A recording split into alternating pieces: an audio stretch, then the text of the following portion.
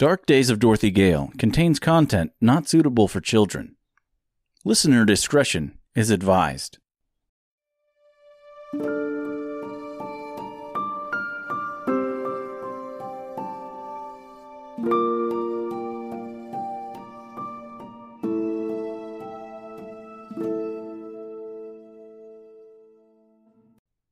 Dark Days of Dorothy Gale, Chapter 36.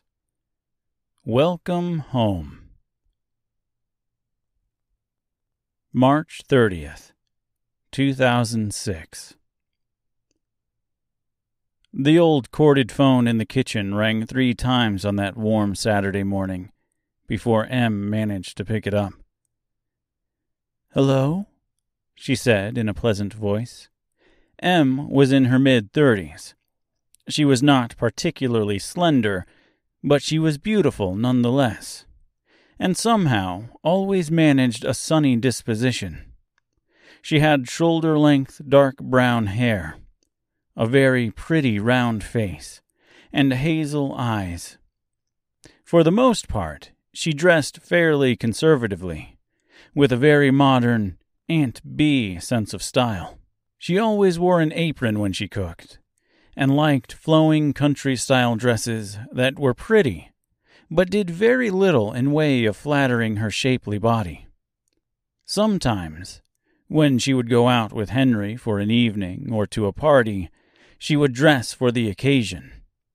For these events, she would wear a nice, not entirely unform-fitting skirt and a blouse, or even a pair of blue jeans and a button-up shirt. And if she were feeling particularly well about the way she was looking, she would even leave a couple buttons undone. She had been baking a cake when the phone started to ring. Taking it out of the oven, actually. It was a simple white cake, because that was Dorothy's favorite. Em always looked at a white cake with a slight sadness. So plain, she always thought. But it was for Dorothy, and that thought always made her smile. Henry was out in the shop the day it happened. Working on the old truck was not his favorite thing in the world, but it was taking up space, and he refused to sell a vehicle that did not work. Dorothy had spent the morning cleaning her room as the stereo blared her favorite music. She had a rather eclectic taste in tunes. Even though it was just barely in her time, she had a soft spot for generic 90s rock. She loved the Gin Blossoms and Deep Blue Something, but always enjoyed the more intellectual 90s fare, such as Counting Crows and Primitive Radio Gods. She loved a niche of 80s music as well, comprised almost exclusively of Depeche Mode and The Cure. But really, not much more of that era.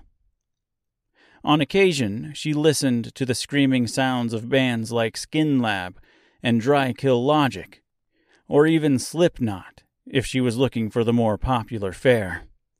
But only when Em and Henry were out of earshot, as they did not approve of such things. Her taste in current music, that of 2006, was mostly the silly poppy sounds of Cobra Starship. She could not help but smile whenever she listened to them. Em would ask her from time to time how a 6-year-old could have such bizarre tastes, and Dorothy would simply shrug and say something like, "I don't know. I just do." Henry had always called her an old soul. 6 years going on 30, he would say with a laugh. Today, however, it was no longer 6 going on 30. It was 7. Not only was it Dorothy's 7th birthday, but it was the day that her mother was finally going to return to her. After years of fighting the addiction and getting the help she'd so desperately needed, she was finally coming back for her daughter. It was more than that, really. She was buying a house, just a few miles away, in fact. She would not be able to regain custody right away, but she would be closer, and Dorothy could see her on a regular basis. Audrey had lived a rather minimalist life over the last 4 years, and it was all for one thing, one person, her daughter. Audrey used what was left of the money from the sale of her and Ian's home, the sale of her new, smaller home, along with the money from Ian's insurance policy, the one that was supposed to last them 15 years, to purchase a nice house in Sterling, Kansas. The thought was, if she were near Em and Henry, she would be able to stay sober easier and see Dorothy more, eventually getting her daughter back. Once Dorothy got her room cleaned, she spent the rest of the morning arranging and rearranging everything. She placed her favorite books prominently on her bookshelf. She rearranged the posters on her walls so that the crazy hair of Robert Smith was the first thing someone would see upon entering. She placed her favorite knickknacks strategically throughout the room. On the dresser beside her bed, she set a photo of her at 2 years old, being held by Ian with smiles on both their faces, while Audrey hurried to get into the photo, thus causing her to be slightly blurry. Her mother was going to be staying here for a week, until the paperwork on her new house was finalized, and all these meticulously placed items were arranged in a way that would be sure to spark conversation and allow the two of them to bond and regain that mother-daughter relationship Dorothy so desperately wanted. Em hung up the phone as tears streamed from her eyes. She fell to the floor as she cried quiet, wheezy cries. One hand covered her mouth as the other held herself up. Fighting for composure, she found herself gasping in short breaths until she was finally able to calm down. She slowly stood up and wiped the tears from her eyes as she made her way to the kitchen sink. She splashed her face with cold water and looked out the window. She looked across the yard at the workshop building, just staring at the door. She was hoping Henry would walk out and come back in, so she would not have to go out and get him. Luck was not on her side. Dorothy sat down at the kitchen table at the request of Em and Henry, who sat across from her. Em had a solemn look on her face, and Henry looked unusually sad as well.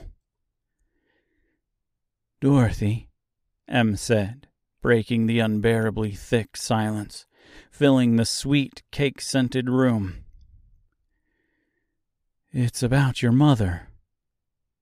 She swallowed, and the silence returned.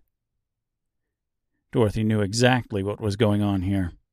Her mother was not coming back. Her rehab did not take, and she had chosen alcohol over her own daughter once again. There was no other explanation for this sit-down conversation that started with the words, "It's about your mother." Tears ran down Em's face as she tried not to cry. Dorothy felt a lump rising in her throat and tears forming in her own eyes. Em wiped her eyes once more and opened her mouth, but shut it again at the behest of Henry's large, calloused hand resting gently on her shoulders. "Your mother," Henry said, rubbing his eyes, more from exhaustion than tears and sadness, before looking into Dorothy's. He took a deep breath. "Passed away this morning." Dorothy looked at him. "What?" She could not believe what she was hearing. She did not believe what she was hearing. There was no way this was true, no possible way this was true. Henry continued. A grain truck blew through an intersection on First, right by Tim's tire shop. After he said it, he realized Dorothy did not need the specifics of the location.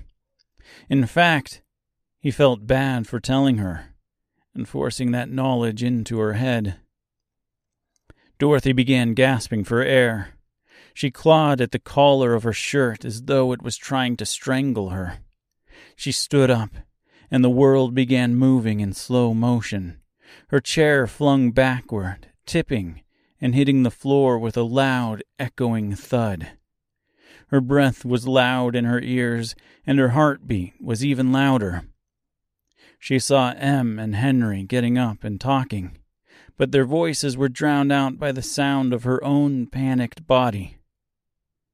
Dorothy stumbled as she ran from the house. Once she got outside, the world became unrecognizable. The fresh air seemed pungent, the birds fell silent, and the colors all faded away into one colorless blur. She did not remember running. She did not know how she managed to make it so far away from the house when she found herself sitting under a lonely tree atop a hill in the middle of the pasture. Her breathing had normalized. Her heart rate slowed, and her vision came back along with the colors. She sat in silence, staring off into the distance. She looked up to the pretty blue sky, speckled with small clouds here and there, and wiped the tears away once more. "Why?" she screamed at the top of her lungs. "Why are you so fucking mean? Out of all the people in the world, all the people that don't have anyone, all the people that would go unnoticed and unmissed, all the old people that have already lived full lives. Why? Why did you have to take my mom? My mom!" She began to sob. "Why are you so fucking mean? Why did you have to take someone who was so loved, who worked so hard to be a good person? Fuck you. Fuck you, you pompous, self-righteous God. I hate you so much. If you're up there, I just want you to know that I fucking hate you so much right now."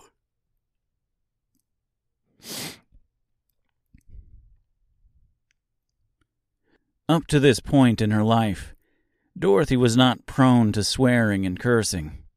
She was certainly not prone to taking the Lord's name in vain, and she was definitely not one to question the ways of whatever powers might be. She sat in silence, waiting for some kind of response. But all she got was a gentle breeze, making waves in the tall grass that covered the field in front of her. Off in the distance, she saw Em and Henry's house. She began to cry a little more, not at the thought of her mother never returning to her, but at the thought that when she returned to the house, she would be home. The day Audrey Gale died was up to that point the worst day of Dorothy Gale's life. Since then, Dorothy has landed in Oz. She has come face to face with wild beasts, evil creatures, been abused physically and mentally, seen innocent lives taken for simply being kind, met a not-so-benevolent, fraudulent wizard, tasked with nearly impossible tasks, held captive by a witch, violated by winged monkeys, and risked her life countless times. All this, and her journey was not even half over. The day Audrey Gale died was no longer the worst day of Dorothy Gale's life.